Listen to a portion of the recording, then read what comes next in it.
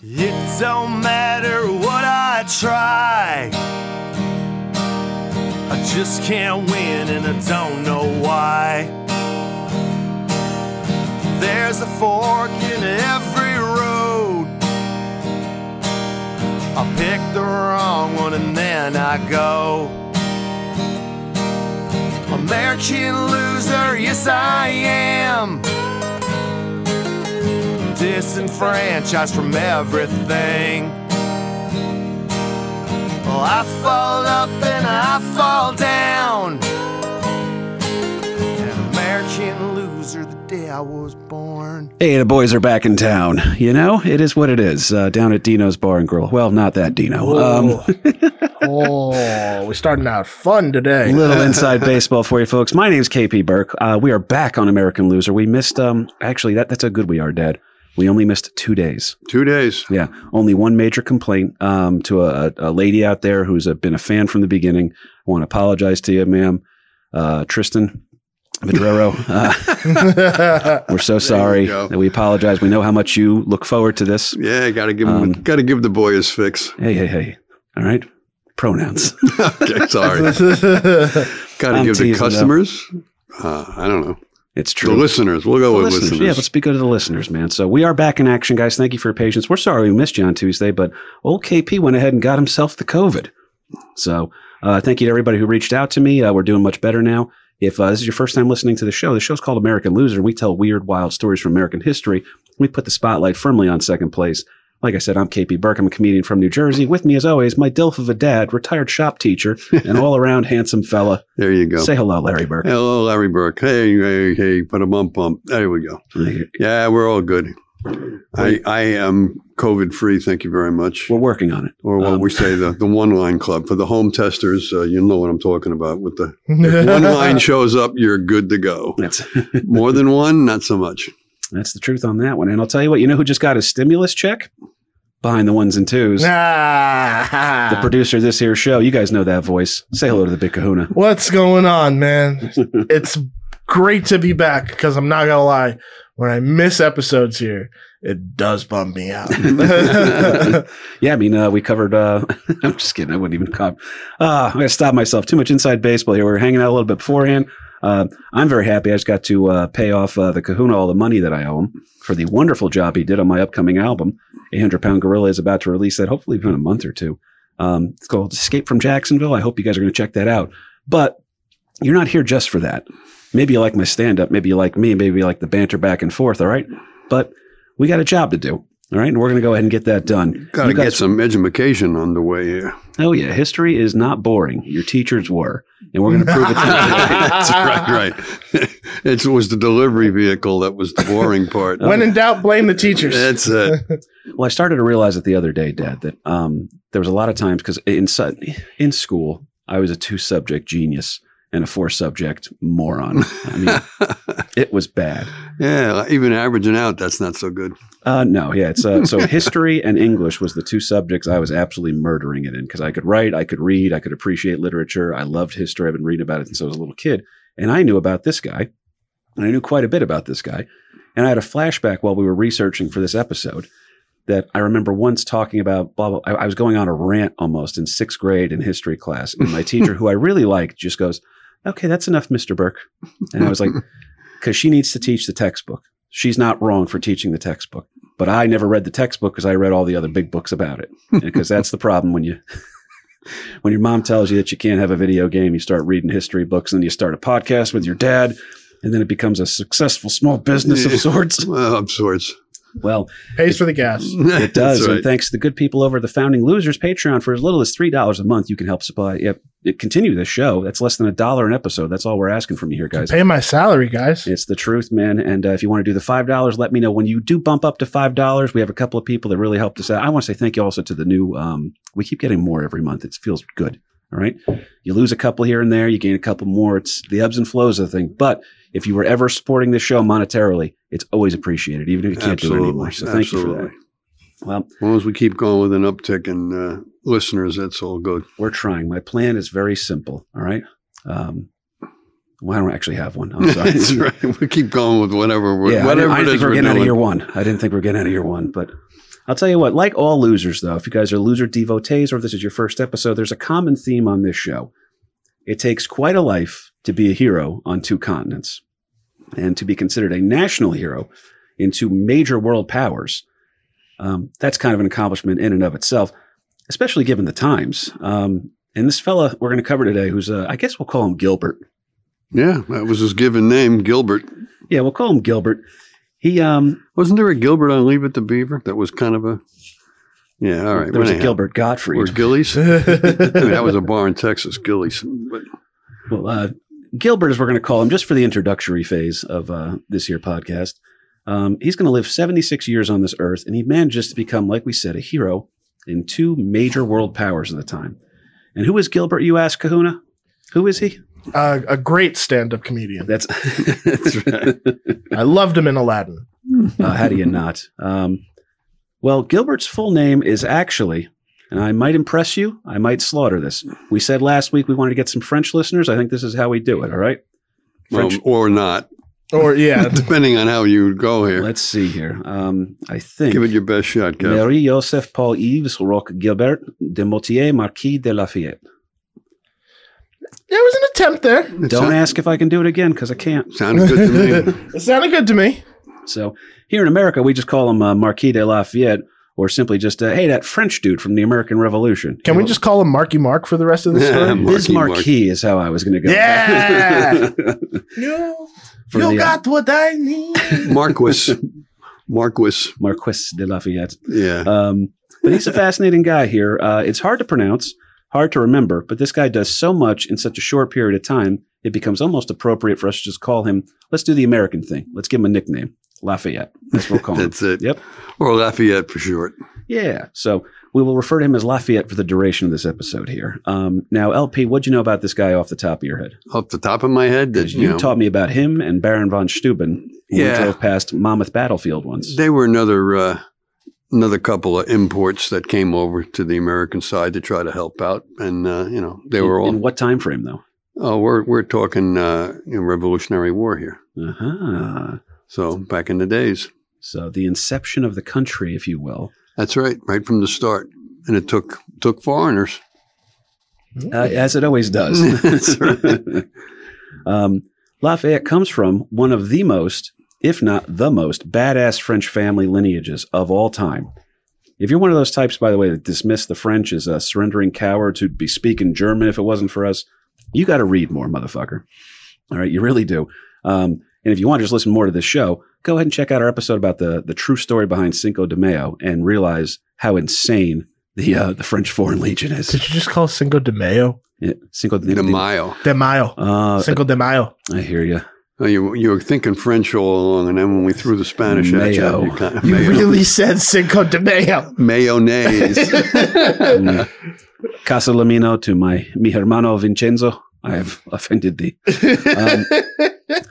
But I will say this, the French, the history is fascinating, and it's not covered too much. We have this weird thing. We're almost like Francophobes here in American history, where we don't want to talk too much about the cool stuff the French did because we have this kinship and the special relationship that we have, and rightfully so, with England. However, if this particular times when America's got to separate itself from England, and so we're going to be dealing with the French here, specifically our boy Lafayette. So Lafayette's family plays a huge role in almost every single part of French history. I'm talking about having ancestors that fought side by side with Joan of Arc. I'm talking about having an ancestor that acquired Christ's crown of thorns during the Sixth Crusade. All right. You got a badass moment in French history, and I can probably find you Lafayette right attached to it. On his mother's side, he is a legit descendant. Okay, so that's just the father's side, the Lafayette stuff, Cahoons. On his mother's side, he's a legit descendant of the Musketeers. No shit. Yep, the actual fraternal order, if you will, of the Musketeers. You want to build a badass in a lab? You don't need to. Lafayette's parents already did. You got the Lafayette name, these badass people, and then, we're going to, maybe I'll marry and have a kid with, that lady who's the descendant of the Musketeers. Boom. The old-fashioned way. That's it. No lab needed. No lab. Blow out the candle, dear. Jesus, LP. That was good, LP. He's part Braveheart, part Batman. And here, this is kind of wild too, his uncle and his father, both of wealthy and good names, like we said, are both actually killed in the field of battle in different engagements. The title of Marquis or Marquess, how do you want to say that, Dad? Marquis. Marquis, which loosely translates to nobleman. So nobleman of the House of Lafayette. He is now the head of this household. And he's pretty young when it happens. He's less than 2 years old when his father is struck by a cannonball while fighting the British. Yeah, during the 7 Years' War. I mean, his dad was out on the battlefield fighting these guys, which comes into a little bit of a play later on for old Did he pickle his leg and put it in a jar? He's got a little bit of a Lieutenant Dan, I have to, this is what my family does. We die in wars kind of a thing. Mm-hmm. So it's keep going though, LP. No, it's just that on both sides, they were the French and the British didn't get along for centuries, and it was always a constant battle. But in Europe, they called it the 7 Years' War, and on this continent, in America, they called it the French and Indian War. But the Brits and the French, they were back and forth all the time down through history. Always. And now when his father does pass away, his mother actually leaves for Paris and leaves behind our young friend Lafayette here. He will be raised for a while by his paternal grandmother. And the Lafayettes, well, they burn bright but fast. And even as young Lafayette is in training to become a musketeer, literally, he's going to train now to become a musketeer, just like our boys D'Artagnan, Athos, Porthos, and Christian Cordes, those kind of musketeers, all right? Oh, yeah. His, Wait a minute, Christian Cordes, that was a Mouseketeer, wasn't it? Wow. I remember him being a musketeer. Damn it. So anybody who appreciated that joke, that is the weird inside humor we have now on the show after 3 years of being in a room together. Know for your hours history. Well, unfortunately, Lafayette's mother is going to pass away, and now Lafayette finds himself at a very, very young age inheriting large amounts of the family fortune. Yeah, and he's richy rich for sure. I mean, he's got oodles of money on his own right from his parents, and he's just going to add to that. So he's one of the richest. With his dad passing away as a 2-year-old, and now his mom passes away. I think he's maybe 7. He's a young man. Yeah, he's a young kid that he's got a lot of bucks. But still, Lafayette's desire to follow in the family tradition keeps him from going into a full socialite type thing. He doesn't want to become a member of, dare I say it, the bourgeoisie. So he's going to be, hey, I got some money, but I'm also about service. I'm about hard work. I'm about defending the honor of the nation. And I want to put my mind to use to help defend it militarily. So he accepts a commission as a musketeer. But after all, he is a young man. He's got a lot of money in his pocket and a very promising military career. And his uncle that's looking after him now, well, he knows a fellow French nobleman that seems to have a daughter that this nobleman would like to marry off. And Lafayette's uncle and his future father-in-law pull off an arranged marriage by design. But I see you're not doing anything with her. You mind if I just... Yeah, that's right. Hey, you got a girl, I got a boy. We need to... Could I make it any more obvious? Yeah, right. Let's swap this. Let's get this. I need those checks from those kids, man. Putting together. Yeah. Yeah, you marry her off, you give away a dowry kind of a thing, and then your families are joined together, and you're joining into the Lafayette family, one of the most prestigious in the country. Makes a lot of sense here. Now, originally, the girl's mother didn't approve of this marriage. What they did, the uncle and the girl's father, they would have these two meet up, and hang out. We're going to get to, look, so-and-so's over there. Why don't you go talk to her real quick? And then they'd go sit on a park bench or whatever. And then they'd pretty much fall head over heels in love with each other after a couple of times hanging out. I mean, they're young and impressionable kids here. And they do wind up getting married, and they're completely devoted to one another throughout the duration of the marriage, which unfortunately ends when the wife dies in 1807. But we got a ways to go, though. We got a ways and a ways to go here. Yeah. But I did want to point that out, that they do remain devoted here. The weird little side note, though. Dad, how old were you? How old were you when you married Mom? 29. 29? 29. All right. Kahuna, how old are you when you're getting married? I'll probably be... At a 5-year or 10-year plan? I'll probably be an 80-year-old billionaire married a 20-year-old girl who says she loves me, but I just need the company. Yep. Kahuna's getting an Anna Nicole Smith kind of a thing going on. Most likely. At least I know and I'm prepared for it.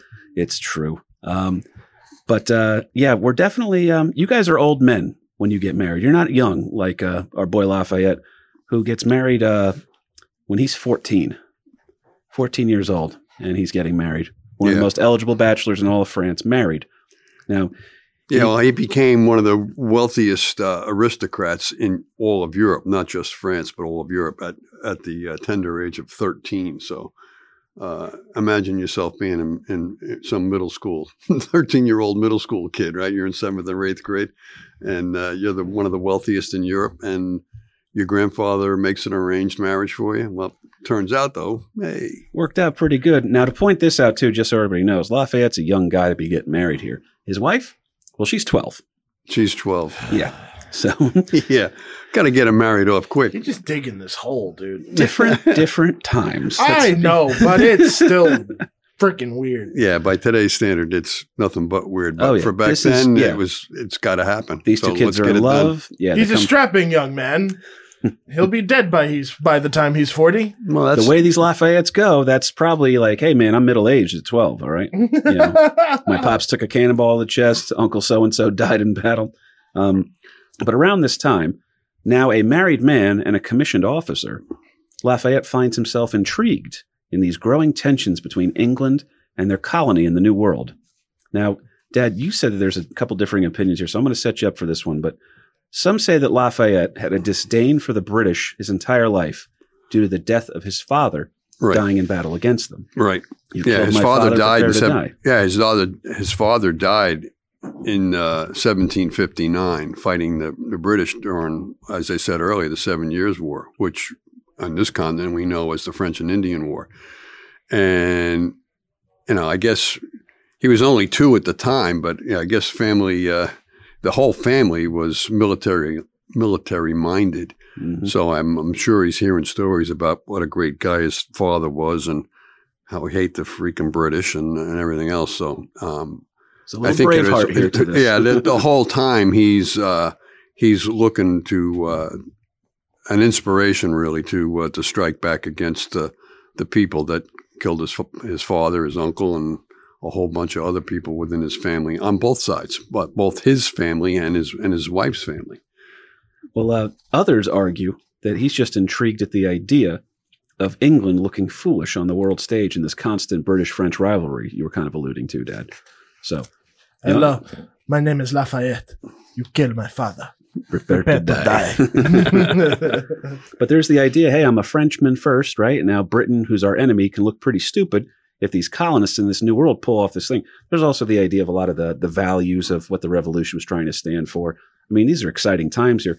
And these are high society people that study a lot of philosophy and stuff. So they're seeing some of the philosophy in action, which is pretty cool here.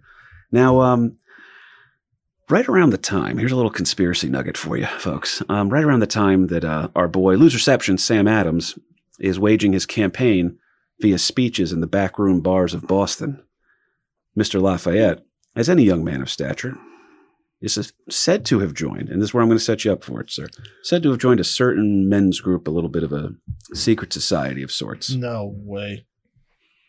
Yeah, Loserception. The goddamn Freemasons. the Freemasons. Are you the serious? The French Freemasons, and there were, French Freemason organizations, just as there were British.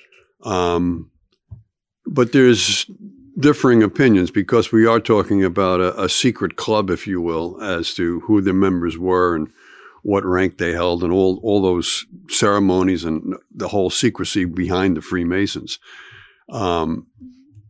Once you become rich and famous and you do great things, and as we said early on both sides of the Atlantic, there's a lot of people that would really like to claim Lafayette as their own, right?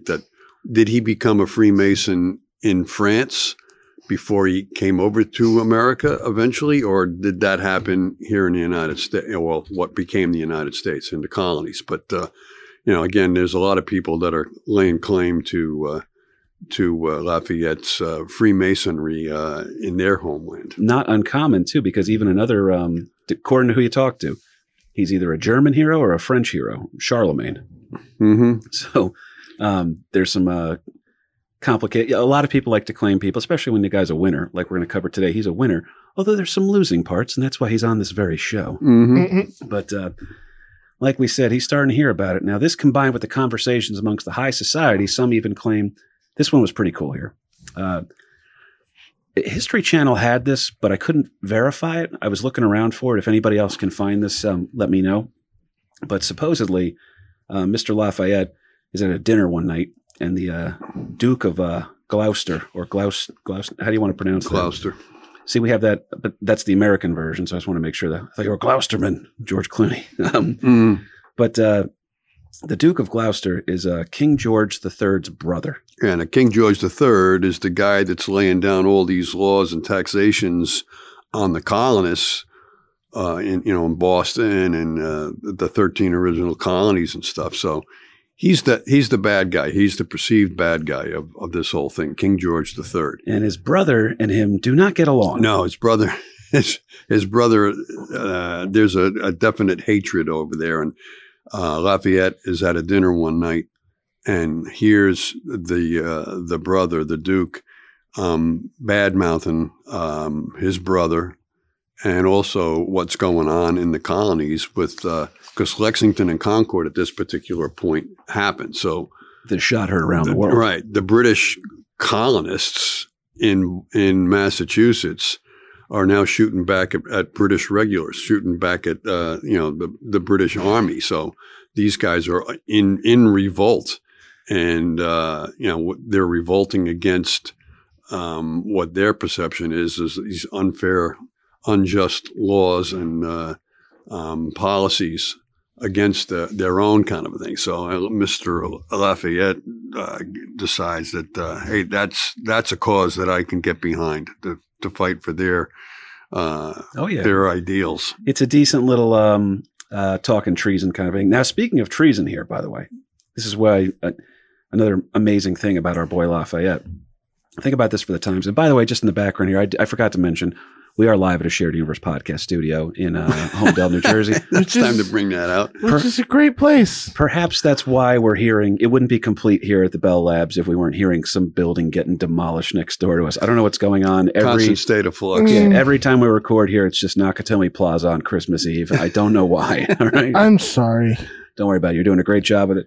So, folks, if you hear a little bit of noise, we'll persevere through that, okay? If I hear a jackhammer, though, if I hear a jackhammer go, I think I'm going full postal. But anyway, it's important, though. We said the word treasonous, right? Talking a little treason in the back rooms to borrow from our IRA friends. I shouldn't say friends on the show.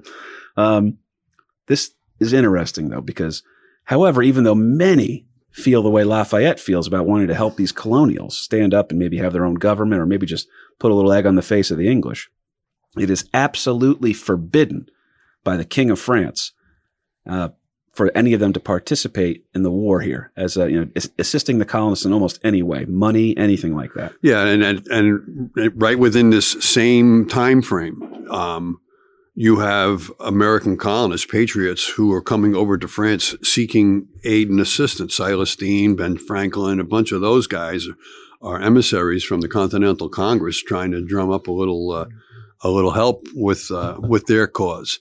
And although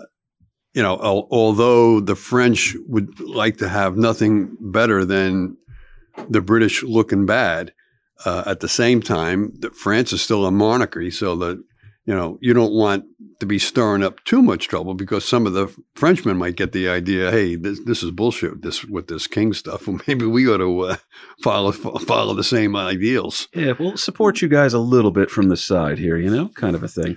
Yeah, and then at the same time, too, the Brits, the English, said, if you help these guys, then that's an act of war. That when we are now right back to it again, and that 7 Years' War that we just got over back in 1750s and 60s, well, we're right back into it again. So nobody was really looking for the return of a big war between France and England. So the king of France said, let's not be too quick about jumping in here with these American colonists because it's really just an unproven revolution. At the end of the day, too, it just boils down to this. Hey, the enemy of our enemy is our friend. But if we help that friend, that other enemy is going to come after us. Right. We're back into a shooting war again. Yeah. We're within range. Okay. France and England are within range. On the other side of the ocean, let's see how it plays out. Yeah. So this, however, does not stop our boy Lafayette from getting himself into the action, though. Watch out, America. We got a wealthy, high society kid with a trust fund, some military training, and some daddy issues, and he wants to work out all of his emotions on your enemy's ass. Oh, yeah, and he's also going to arrive in America, a fugitive from France, and on the kill list of the British. So the British are like, whoa. A Lafayette is coming over here? Those motherfuckers are coming? No. Shoot on sight kind of a thing, almost. Right. Or let's be honest, he's a rich kid. He's a big society. Capture him. Right. We'll get a nice little ransom back for him. And then the French are like, well, you're on the outlaw list, buddy, because he had to pull some slick moves just to get out of France to get over to America. Yes, he did, because, again, the King of France at that point forbid any French officers, because the Americans are coming over here looking for help. And whether it's French help or a Polish help or German or wherever that help might come from. They're off talking to the Godfather, Ben Franklin. Yeah. So, and Ben is trying to recruit some help on that. But now the King of France forbids any French soldiers, any French military to go over there directly and aid the American colonists. So what does Lafayette do? He sneaks out of the country. So now he's a fugitive of France because he went against the king and sneaking out. The British are definitely setting their sights on him because what a great plum that would be to pluck to capture him, this young wealthy kid. And what's interesting, he's worth a couple of shekels. So I mean, he works out through some sneaky dealings, I Spy kind of stuff. He does sneak out of the country and arrives over to the colonies. I believe he came into the Carolinas, but he shows up in South Carolina, makes his first arrival in the United States in South Carolina. So, but as all things do in America, all right, especially in this revolutionary time period, at some point you got to wind up in Philly. It's just what it is. Yeah, that's the center. I mean, that's where the Continental Congress was. So. It's also loyalist heavy, and they got a lot of stuff going on up there, man. Philly is the hotbed of activity during the revolution here. So this rich kid with some good training but no combat experience, he's just going to show up and become an officer in an army over troops of whom he doesn't even speak the same language? Yeah, at this particular point, his English, whatever English he has mastered, is really what he had learned on the sea voyage. When he was sneaking out of France, he does pick up a little bit of English on the sea voyage, but if you're learning it from sailors, he knows the word cocksucker. I know that much. Yeah, but what I also read is that he became fluent in English in less than a year's time. So, I mean, he's no dope. Very highly educated guy, very motivated guy, too. I mean, if your job requires that you speak the language, you learn it. That's just kind of what it is. Right. Now, again, though, this kid has no combat experience, but he's trained. And again, he doesn't speak the language. How do you wind up as an officer over troops in a country you're not from? Again, you have a language barrier. That's how far the Freemasons can get you in life, folks. Oh, good Lord. People think we're crapping on them. I say join. Listen to me. If you're listening to this episode and you're on the fence about it, join the Freemasons. Yeah. We literally have a Freemason podcast. You think I'm kidding, but I'm not. Oh, I know. And I plan on asking them how to join. Now you combine the Freemason membership that's opening some doors for them in Philly. You combine that with a letter from the Godfather himself, Ben Franklin. And that can get you pretty much anywhere in the world. Yeah, Ben was a pretty influential guy, and he has a letter of recommendation, if you will, to the Continental Congress for Lafayette and others. They will call upon you for a favor. That's right. This day may never come, but you must join and train the Continental Army. Now, again, that whole Freemason thing, I found various reports or investigations that were done to try to figure out exactly where Lafayette did become a Freemason. Some feel that he became a Freemason, a French Freemason, while he was still in France as a very young man. Others say, no. He became a Freemason with George Washington actually overseeing the whole ceremony and his initiation at Valley Forge. And Lafayette's G-Dubs and him are thick as thieves. they're very, very tight. Instant buddies. Instant buddies. He's a young guy. He's a 19-year-old kid when he comes over to the United States, or to the colonies. And then there's other reports that he became a Freemason, not in Valley Forge, not in France, but actually in Morristown in New Jersey when they were wintering in New Jersey during the Revolutionary War. That's a Jersey connection for you folks. But what I found interesting is that the Continental Army had their own Freemason lodge, if you will, that would follow the army. So, you could join up with that. But the most popular version was that he actually became a Freemason at Valley Forge in December of 1777. And soon after, and this is by Lafayette's memoirs, if you will, that soon after he then putting a little flavor on that. He then received a separate command of great importance, that now that he is a Freemason, now that he was initiated by George Washington himself, now all of a sudden he not only gets a commission, but it's not just a paper thing. It's he's really leading troops at this point. All he needs now is a little bit of battlefield experience, Dad. Test out all that training this boy's been getting his whole life. And don't worry, folks, that's on its way. Boom. Enter the Battle of Brandywine. Loser devotees will remember this from, as we covered in some pretty good detail, a couple episodes, but wait for it. The Battle of Brandywine shows some good resolve from the American troops, but ultimately leads to an American retreat. Okay? So in order to have a successful retreat like we talked about, and I haven't mentioned the guy's name yet where we covered this episode in detail if you haven't heard it, but please, if you haven't heard it, go back and check it out. It's a pretty great story. This retreat is led by Lafayette. Okay? And he is commended on the battlefield for the execution of a successful retreat, which means live to fight another day, which is important, especially early on in this war. Mm-hmm. Now, he gets shot in the leg while leading this retreat, but luckily, resident American badass, loserception, Mad Anthony Wayne, is there to facilitate the orders, the French officer's orders. So this French kid's tough too, though, Dad. He, you got to test yourself.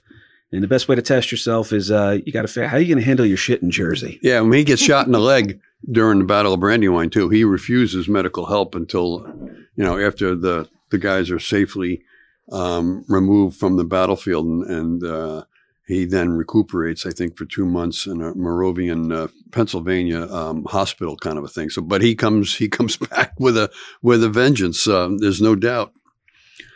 Well, that's the Battle of Brandywine. Obviously, it goes. He's showing his mettle, but it's not going the way that they want the war to go just yet. Now, we got a pretty good one here. Now, the Duke of Gloucester was, the guy who was kind of firing him up here, but now he's going to actually take place in a battle in Gloucester, New Jersey. Wow. During the Battle good segue. Yeah, oh, man, I'm pretty good at this. During the Battle of Gloucester, he will be, he will not be. He will defeat. Correct me here. He will defeat a very well-trained Hessian force. The Hessians being the badass soldiers of fortune, very well-trained. Mercenaries. German origin, I would call them. Yes, you know what I mean? They were hired by the British or the English government to They're here to pump you up. But they're badass. You don't want to take them too lightly here. Now, Lafayette is actually going to he defeats a very well-trained Hessian force that completely had him outnumbered. So around this time frame, that's when you're going to start referring to him as the Bismarcky de Lafayette, because he's making things happen. All right. And George Washington is telling him that you got what I need. All right. Get on my side here, man. He already loves him. G-Dubs loves this guy from the get-go. But now the French kid's pulling off some shit. I appreciate that Bismarcky reference. That's I just want to point that out. R.I.P., man. Again, he's pulling some things off here, but now, like you were saying, Dad, he's got himself in the good graces of Father Washington, all right? Now, you realize G-Dubs is held in high regard during his own lifetime. During the Revolution, he's pretty well thought of. After the Revolution, during the later years of his life, he's a borderline living god. Right. Now, I would argue he is a god. Right. He is. It's G-Dubs is the guy. So when you have him on your side here, things are going to happen here for you, and they have to suffer through. And this is where Washington gets a lot of his credit. I think people, And I'll say this even as a history fan myself. You took us on a vacation to Valley Forge once, family vacation. Yep. Right. And my beautiful mother, she put on her best face and she went around. She read some stuff she found interesting. She enjoyed the nice weather and stuff. There's probably an outlet mall she shopped at some point. But we were walking around, and I remember, even though I loved it, there was a little part of me that was disappointed because it wasn't a battle, right? Ticonderoga, there were battles. Gettysburg, there were battles. Valley Forge was just you got to survive.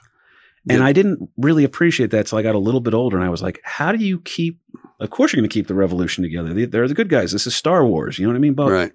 But how do you do that? How do you keep a force of volunteers suffering, low food, harsh conditions, away from their families for a cause that is not guaranteed? And in fact, if it doesn't go your way, your participation in this is going to be severely punished. Yeah, and pretty much at this point, you've got nothing has really gone your way other than getting your ass kicked. We've by had a the couple British. Successful retreats, you know, it's like Joe Judge with the Giants. Yeah, if you get caught, you got a lot of explaining to do. You sure do, man. We scored a few touchdowns, but not enough for the win. Yeah, exactly. It is, it's brutal. It really is. And I'm so impressed with that as an adult to learn more about Valley Forge. And I got to get back out there. I know my buddy Davey Bohannon, he goes running out there sometimes. And little side note here, he gets stoned out of his mind and then goes running. And he told me, I just run around Valley Forge just thinking about your podcast sometimes. Whatever it takes. I love that, dude. Pretty sure we ruined his life, though. He's doing stand-up now.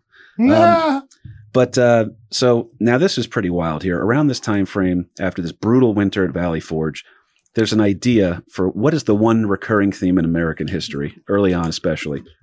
Hey, I got an idea. What if we invade Canada? You're right. They're British, right? Yeah, we try this on the regular. We tried early on in the war. It doesn't go so well. We tried in War of 1812. It doesn't go so well. The Fenians tried after the Civil War. South Park tried it. I mean, there's a lot going on. Okay. There's a whole movie about it. But there's this idea that we're going to go up to Quebec. Now, the idea, I don't know, I should actually look into what the timeline would be because Quebec would have a French name, the idea of sending a French officer like Lafayette up there. Maybe that was part of the game plan, right? But Lafayette shows up, he sees the men that they're giving him and their plan, and he goes, I can't pull this off with this. Right. And maybe, I think this is an important quality of leadership thing. He knows when to say, I can't do this, all right? Because there's this idea of, well, just get in there and get it done, that kind of a thing. And he goes, guys, listen, we could do this. It's not going to go well. I'm not marching off to my death for something silly when we could do something a little bit more effective. So now it's not a total loss, though, because they do scratch this Quebec invasion. Yeah, because they didn't get the men. The Congress didn't supply the men, the materials, or the necessary equipment to get the job done. Mm-hmm. So they said, well, you know what? Let's check on that. Much like Omaha. Oh, it's bad. It is bad. I don't want to make too many more New York Giants references, but you want to win games to close out the season, and then you have your third string quarterback in. It's not good. All right, but this botched invasion of Quebec, not even botched, I should say, it just doesn't never got off the ground. Never got going. It is. It fizzles out like a bad fart. And although it gets scratched, but there is kind of a cool result in here. Another one of these little chapters of his life that could be an entire movie. Lafayette will gain an alliance with the Oneida tribe, okay, who give him the name. The Oneida tribe will now join the American the colonists in their effort to get the British out because they're so impressed with this man Lafayette, who they call Kewela, a.k.a. Fearsome Rider. Man, this guy's got some nicknames. And by the way, I meant to say this earlier, too. The reason he had so many names, he often joked, was that it was his mother's idea to name him after every saint possible so that he couldn't be harmed in battle. Right. He said that's what the Spaniards do, that you give your kid as many patron saint names as you possibly think of. Now they're all going to be protecting you in battle. That's why I am Kevin Patrick Burke, folks. Right? A couple of saints. Short and sweet. Well, you got St. Patrick, you got it all. Yeah, I mean, there's not really much in the Big Kahuna, but I mean. but that's the nickname. Well, it could have been the little Kahuna. I know. I'm just Fearsome Rider. Fearsome Rider, though. You know what I mean? Like his nickname. No, I got you. All of this is not bad for an immigrant who arrived here not speaking the language. I tell you, he's doing pretty good now. All right, hanging out with the future, father of the nation, if you will. getting stuff done, leading men into battle, doing it successfully, earning a reputation. And now this war is finally going to start to turn the colonial way, if you will. All right. These colonists are starting to get their shit together. The French couldn't help but resist the idea of getting involved any longer. Word of Lafayette's bravery on the battlefield is starting to get spoken about over in France. Like that Lafayette, he got over there. Yeah, he's one of our guys, and he's doing the job. Yeah, remember that crazy dude who left? The guy with all the money, who's a fugitive from France now? He's over there kicking the shit out of people, and he's hanging out with all the big swinging dicks in America. Right. They're starting to get a little bit anxious here about him. And there's this hope now that the two nations, or the nation, the kingdom, if you will, the monarchy of France, can help assist this fledgling nation in its infancy, if you will. Maybe even not even infancy. It hasn't even come to term yet. But there's this idea, okay? And it might work out. And if France gets involved, you can really, again, for lack of a better term, put some egg on the face of the British. Yeah, plus the French could now maybe get back some of the inroads into North America that they lost in the French and Indian War or the 7 Years' War. So, it's not just a whole, for the ideals of liberty and justice for all. This is more like, we got to get back what we lost to those friggin' Brits. And this might be the opportunity. And at this point in time now, the Americans are starting to show, putting a couple of wins in a couple W's in the column that Saratoga happened. So, we had some decisive battles that we actually won a few. So that maybe these young upstarts in the colonies might just be able to pull this off. Well, before this French fleet can arrive, though, there's a very pivotal battle, which takes place. I'll give you one guess what state it takes place in, Coons. Where all things happen. The center of the universe, New Jersey. Specifically Monmouth County. Are you kidding me? Yeah. Battle of Freehold, baby. No, wait, really? Yep. A battle so wild, Battle of Freehold, also known as the Battle of Monmouth. A battle which will see Charles Lee, the douchebag of the Revolution, who almost single-handedly ruined the Continental effort, lose reception. Now, the question, again, you want to go back to that episode, you can figure out whether he was just lack of tactics or maybe spent his night in the cat house or he was intent on sabotage. As soon as his whole thing gets discovered, and by the way, this battle's so crazy, at some point, a chick named Molly Pitcher goes ahead and takes over a cannon. Yeah. Her husband gets hurt, and then Molly Pitcher. And we honor this woman with a rest area. KP, I've known all my life about Molly Pitcher. She's the coolest. I was today years old when I found out that was in New Jersey. No shit, really? Yeah. Today years old. Yeah. Dude, her husband goes down. It doesn't die, by the way, he just gets wounded while operating the cannon. And then this chick goes. And she's like, okay, I'll man the cannon. She goes, what? Now tell me, she's from Jersey, so she takes off her hoop earrings. And just, excuse me? She takes off the hoop earrings and she just sits there and goes. Takes off the heels so she could run if she has to. There's not many people that will get this reference. Everyone in the room will enjoy it. And if you do get the reference listening at home, I hope we can make this real. I need some sort of a sketch where Jackie Byrne is Molly Pitcher. Let's write it. The great Jackie call me. Let's make this. There's my casting couch. I think that one's over yet. We got to bring that back. I'd make that movie. Are you kidding me? I can't believe that happened in Jersey. Literally, I've known about Molly Pitcher my whole life. You've driven past that battlefield, never known it. That's wild. Wow. I'm not going to, I'm a little mad that I didn't know that was Jersey based, but anyway. That's Jersey, baby. Wow. I think it was June 26th, so they have a reenactment going on there too, so you might have to take that in. Yep. This year will be wild though. The British are wearing red face masks to match their uniform. Oh, there you go. Good Lord. But here's the thing. Obviously Molly Pitcher steals some headlines on that one, but it is, for the lose reception portion, Charles Lee, the douchebag of the Revolution, who, when Lafayette is the one who realizes that he screwed up his commands and his men are scattered all over the place. Yeah, it's Lafayette who realizes that Lee is not following the game plan that Washington had laid out. And he gets notice over to G-Dubs himself, and old G-Dubs has to come in on his own horse and relieve Lee of his duties himself and take command there. Now, when we hear about a French fleet arriving, I always think that it's Yorktown. But I learned something here doing this episode. There was a French fleet that arrived beforehand. Right. And Lafayette will play an integral role in the sometimes strained relations of the two parties. There's a little bit of a beef. So the French admiral, if you will, who's leading this fleet, he actually pulls himself out to sea. He doesn't want to engage. That there's some he's not going to take orders from the Americans. He's going to fight the war. So then they say he abandoned. Abandoned. So, of course, now this fleet, there's an issue where they actually go back out to sea. They don't want to engage the enemy at the specific time. Now, the people of Boston, when they hear that, they start screaming traitor. They're ready to bang. Yeah, we're going to fuck up some Frenchies. Arrival, dude. The whole thing was that they finally convinced the French government to send over some aid. So now they're sending over men, Army and Navy. Navy being the important thing. Because, again, remember that the British have the strongest Navy in the world. Now there's nobody to go against them. And that's why they had free reign going up and down the east coast of the colonies. They could go wherever they wanted to. You want to jump out of Boston, jump into New York. You want to jump into wherever. But the first French ships that do arrive, they don't go down at Yorktown. That's a common misconception. They go up into Rhode Island, and they're the British are still in New York, and there was a fear that they were going to get bottled up in Rhode Island by the British fleet that was still in New York. So they pull a skedaddle, and now a lot of the Massachusetts colonists and stuff are saying, hey, these Frenchies, they're turning tail already. They just got here, and now they're turning tail. And so when they go to Boston now, the people of Boston who are pissed off as all hell to begin with, they are a little bit upset. There's the idea of a riot might be breaking out. So what do you do to ease tensions? Send in Lafayette. Lafayette can say, guys, we'll work this out. Don't worry. Listen, I kick ass for you guys, but I'm originally from France. Let me talk to these guys, right?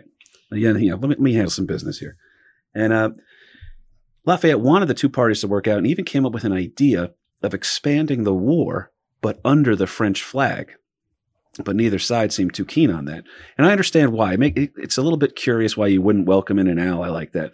But it's also, whoa. You're going to come in here and you're going to set everything up. Like why would I welcome in another European power to come set up shop? I'm trying to get rid of one king. Why would I want to bring in another one? And as we cover in the ensuing, you have the XYZ affair and all that other stuff and your little quasi-war that's going to happen, France and us, we know there's going to be problems down the road anyway. So America has to set up shop here.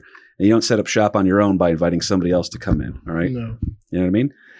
Now, Lafayette decides, though, once he realizes that they're not too keen on that idea, he decides, he goes, you know what? I've made my legacy abroad. It's time to go make one at home. And he's going to return to his native France. Okay.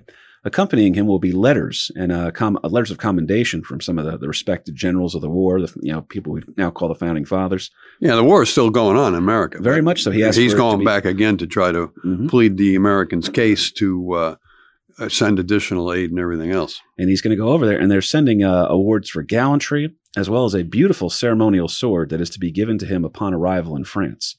The Marquis is back, baby, and immediately placed under house arrest by the king. Yep. The hero, the man of great stature in France, who's now a hero over in the Americas. He now comes back and the king goes, get in your house and stay there. You are under, do not leave the house. Do you understand? He's got the ankle bracelet on. That sounds like a house party to me, baby. Yeah, it would be, man. But it's pretty wild, man, because it really is just a measure for the king to try to save face. And, how can you this is just a slap on the wrist for disobeying the king. And very soon Lafayette is enjoying his hero status in his native country. How much of a hero's welcome, you ask? Well, he receives that gold sword, that ceremonial sword from America, and is delivered to him by Ben Franklin's grandson. Yeah, Ben Franklin's grandson is the one who gives it to him. All right. And pretty soon Marquis himself, the Marquis de Lafayette, I should say, he's going to be off hunting with the king. The king. The king invited you to go hunting with him. You want to just put you on house arrest? Yeah, here's the guy who just but it was only for a week. Yeah, he had to give him a slap on the wrist kind of a thing. That you got to remember that the king forbid him to leave France to go over to America in the first place. That's why he snuck out of the country. So when he got back, now he's coming back as the returning hero. But hey, wait a minute! Didn't I tell you not to go? Well, go to your room. It's the you got a lot of explaining the. Oh my God. Okay. So then he comes back and he's like, okay, I got to give you some form of punishment. Right. Go to your room and you think about it, mister. For a week. And then let's go hunting. Yeah. That's fucking great. And it's tricky because this is going to be the same king that's going to be reigning for quite some time. Remember, kings rule for a lifetime. It's not like a presidency where they're in and out of power here. But I would always say, if you can go hunting with the king, go. Same way I feel about it. It doesn't matter what president is in history. Could be Nixon, could be Warren G. Harding, could be anybody. If the president of the United States asks you if you want to go golfing with him, you say, you don't tell him, well, I don't really know how to golf. You go do it. That's right. You've got it. For your own safety sometimes. That's right. You might want to wear a helmet. But. Yeah, so it's always, you respect the office. You know what I mean? But anyway, it's pretty wild here. He has a brief stay in France, and after a failed hope of invading England, he wanted to, like you said, Dad, get the French cause to invade England. Yeah, he had devised a plan that, hey, all right, we're going to get the French involved. My American friends, they're great. They got good wine over there too, tons of vineyards. Come on, guys. Let's go attack England. Yeah. Now, it's not all business for him, though. He does manage to knock his wife up with their first child. The child, by the way, is going to be a son. I will give you a guess, Kahuna, as to what he names his son. He's going to name it. It's a pretty common name. Definitely a founding father that he names the kid after. Oh, Vigo the Carpathian. Close. He names his son. Oh, I know. Ben Franklin, Thomas Edison, Sam Adams. He just put same thing where it's like all of the blessing names in his kid's name. It's a very funny joke, but we have to point out what he said, Dad. You heard it, right? Yeah, I know. I heard it. Thomas Edison. Yeah, I know. Edison. I'm so sorry. Gotta wait a few years before he becomes. I mean, you can still do it. You just don't know it's going to be the greatest thing in the world. Sorry. That's right. It's pretty good. He's close, though. He names the kid George Washington Lafayette. Really? Very true. Yep. As an honor to his friend here. And the Marquis is now going to be on his way back to America with a pretty decent-sized fighting force. He's got some French soldiers coming here with him. And Boston greets him, because during this time, the war was showing promise, and then they had a couple of defeats in the South, and things are getting a little bit ugly here. Mm-hmm. And now, Boston, who already likes this guy, right? Boston likes him. He shows up in Boston with these French troops, and he is greeted as a knight in shining armor. I mean, people are just going nuts. They're throwing their hats up in the air when the guy comes in. This is, hey, we don't know too much about you French, but we like this guy. He's pretty cool. Right. All right. And he's coming back. Right. And he's coming back with some of his brethren, and they got nice uniforms, they got weapons, they got supplies, and they got a navy that, we could really use some help. Yeah, that could be coming right behind him here. We're thankful for that, for sure. Meets back up with his boy, G-Dubs. They meet up in Morristown, New Jersey. Not kidding. New Jersey truly is, by the way, this is why it's not my theory that we're the center of the universe, but we are. It's my damn theory. Oh, it's definitely, there's a theory for sure. It's actually an ex-girlfriend of mine that came up with that idea. The center of the freaking universe, New Jersey. She said that in a fight one time, and it always made me laugh. But anyway. It truly is the crossroads of the revolution, though. I mean, that's a written thing. Back and forth, back and forth across New Jersey. So, for sure. Yeah. As I was going back and forth when I'd be staying in Wayne with you guys, and I was working in Mendham, New Jersey, I would literally be going back and forth between two of my commute every day to work when I was doing construction. Was back and forth every day to two different George Washington headquarters. That's how much Jersey shit's going on. Right. But anyway. The reunion is, he's very happy to see his buddy here, but it's not very successful originally. It seems the American Revolution that he thought he left in good hands was now on the brink again. Battles in the South are not going as planned. And now, Loserception, going all the way back to season 1, folks, year 1, probably one of our first 10 episodes. That traitorous bastard, Benedict Arnold. He's back. He has turned his back on G-Dubs in favor for his wife's sweet. I stopped myself. Peggy Shippen was hot, dude. How hot? Betray your country hot. And she's a loyalist, too. So now the traitorous Benedict Arnold has betrayed his nation. Dun, dun, dun. Mm-hmm. And G-Dubs is furious. And as you said, Dad, this is not a mission to kill. This is eventually will be. Yeah. The war is now gone. The British have pulled out of New England for the most part. I mean, they're still in New York, but they're centering the theater of operations really in the South. So in the Carolinas, Virginia, that area. And George Washington's pissed. I mean, with Benedict Arnold turning traitor, that was a huge kick in the nuts. And who's he going to send to go capture that son of a bitch? The guy was like a son to him. The guy who just named his kid after him. And he's going to pull the Marquis aside and he's going to say, you go get that son of a bitch. You bring him to me. You bring him to me alive so I can let him swing from the tree he deserves. Jesus. Yeah. I don't know. I didn't know George Washington had that kind of voice, Kev. Yeah. Little Godfather. No, with G-Dubs had his cigar in his mouth, and he said, he moved his poncho, revealed his revolver, and said, do you feel lucky? Which one of you bastards is going first? Unfortunately, this is the end of part 1 because the Marquis de Lafayette had a life so spectacular that it would be an absolute dishonor to his name to brush over the second half of his life. So when we pick up, we will pick up on part 2, which will be coming out shortly. And again, thank you for your patience. This episode will be coming out. This one's coming out immediately. Part 2 will be coming out shortly thereafter. And we will pick up as the Marquis de Lafayette has been sent after the traitor, Benedict Arnold. Dun, dun, dun. An American loser the day I was born. An American loser the day I was born. An American loser the day I was born.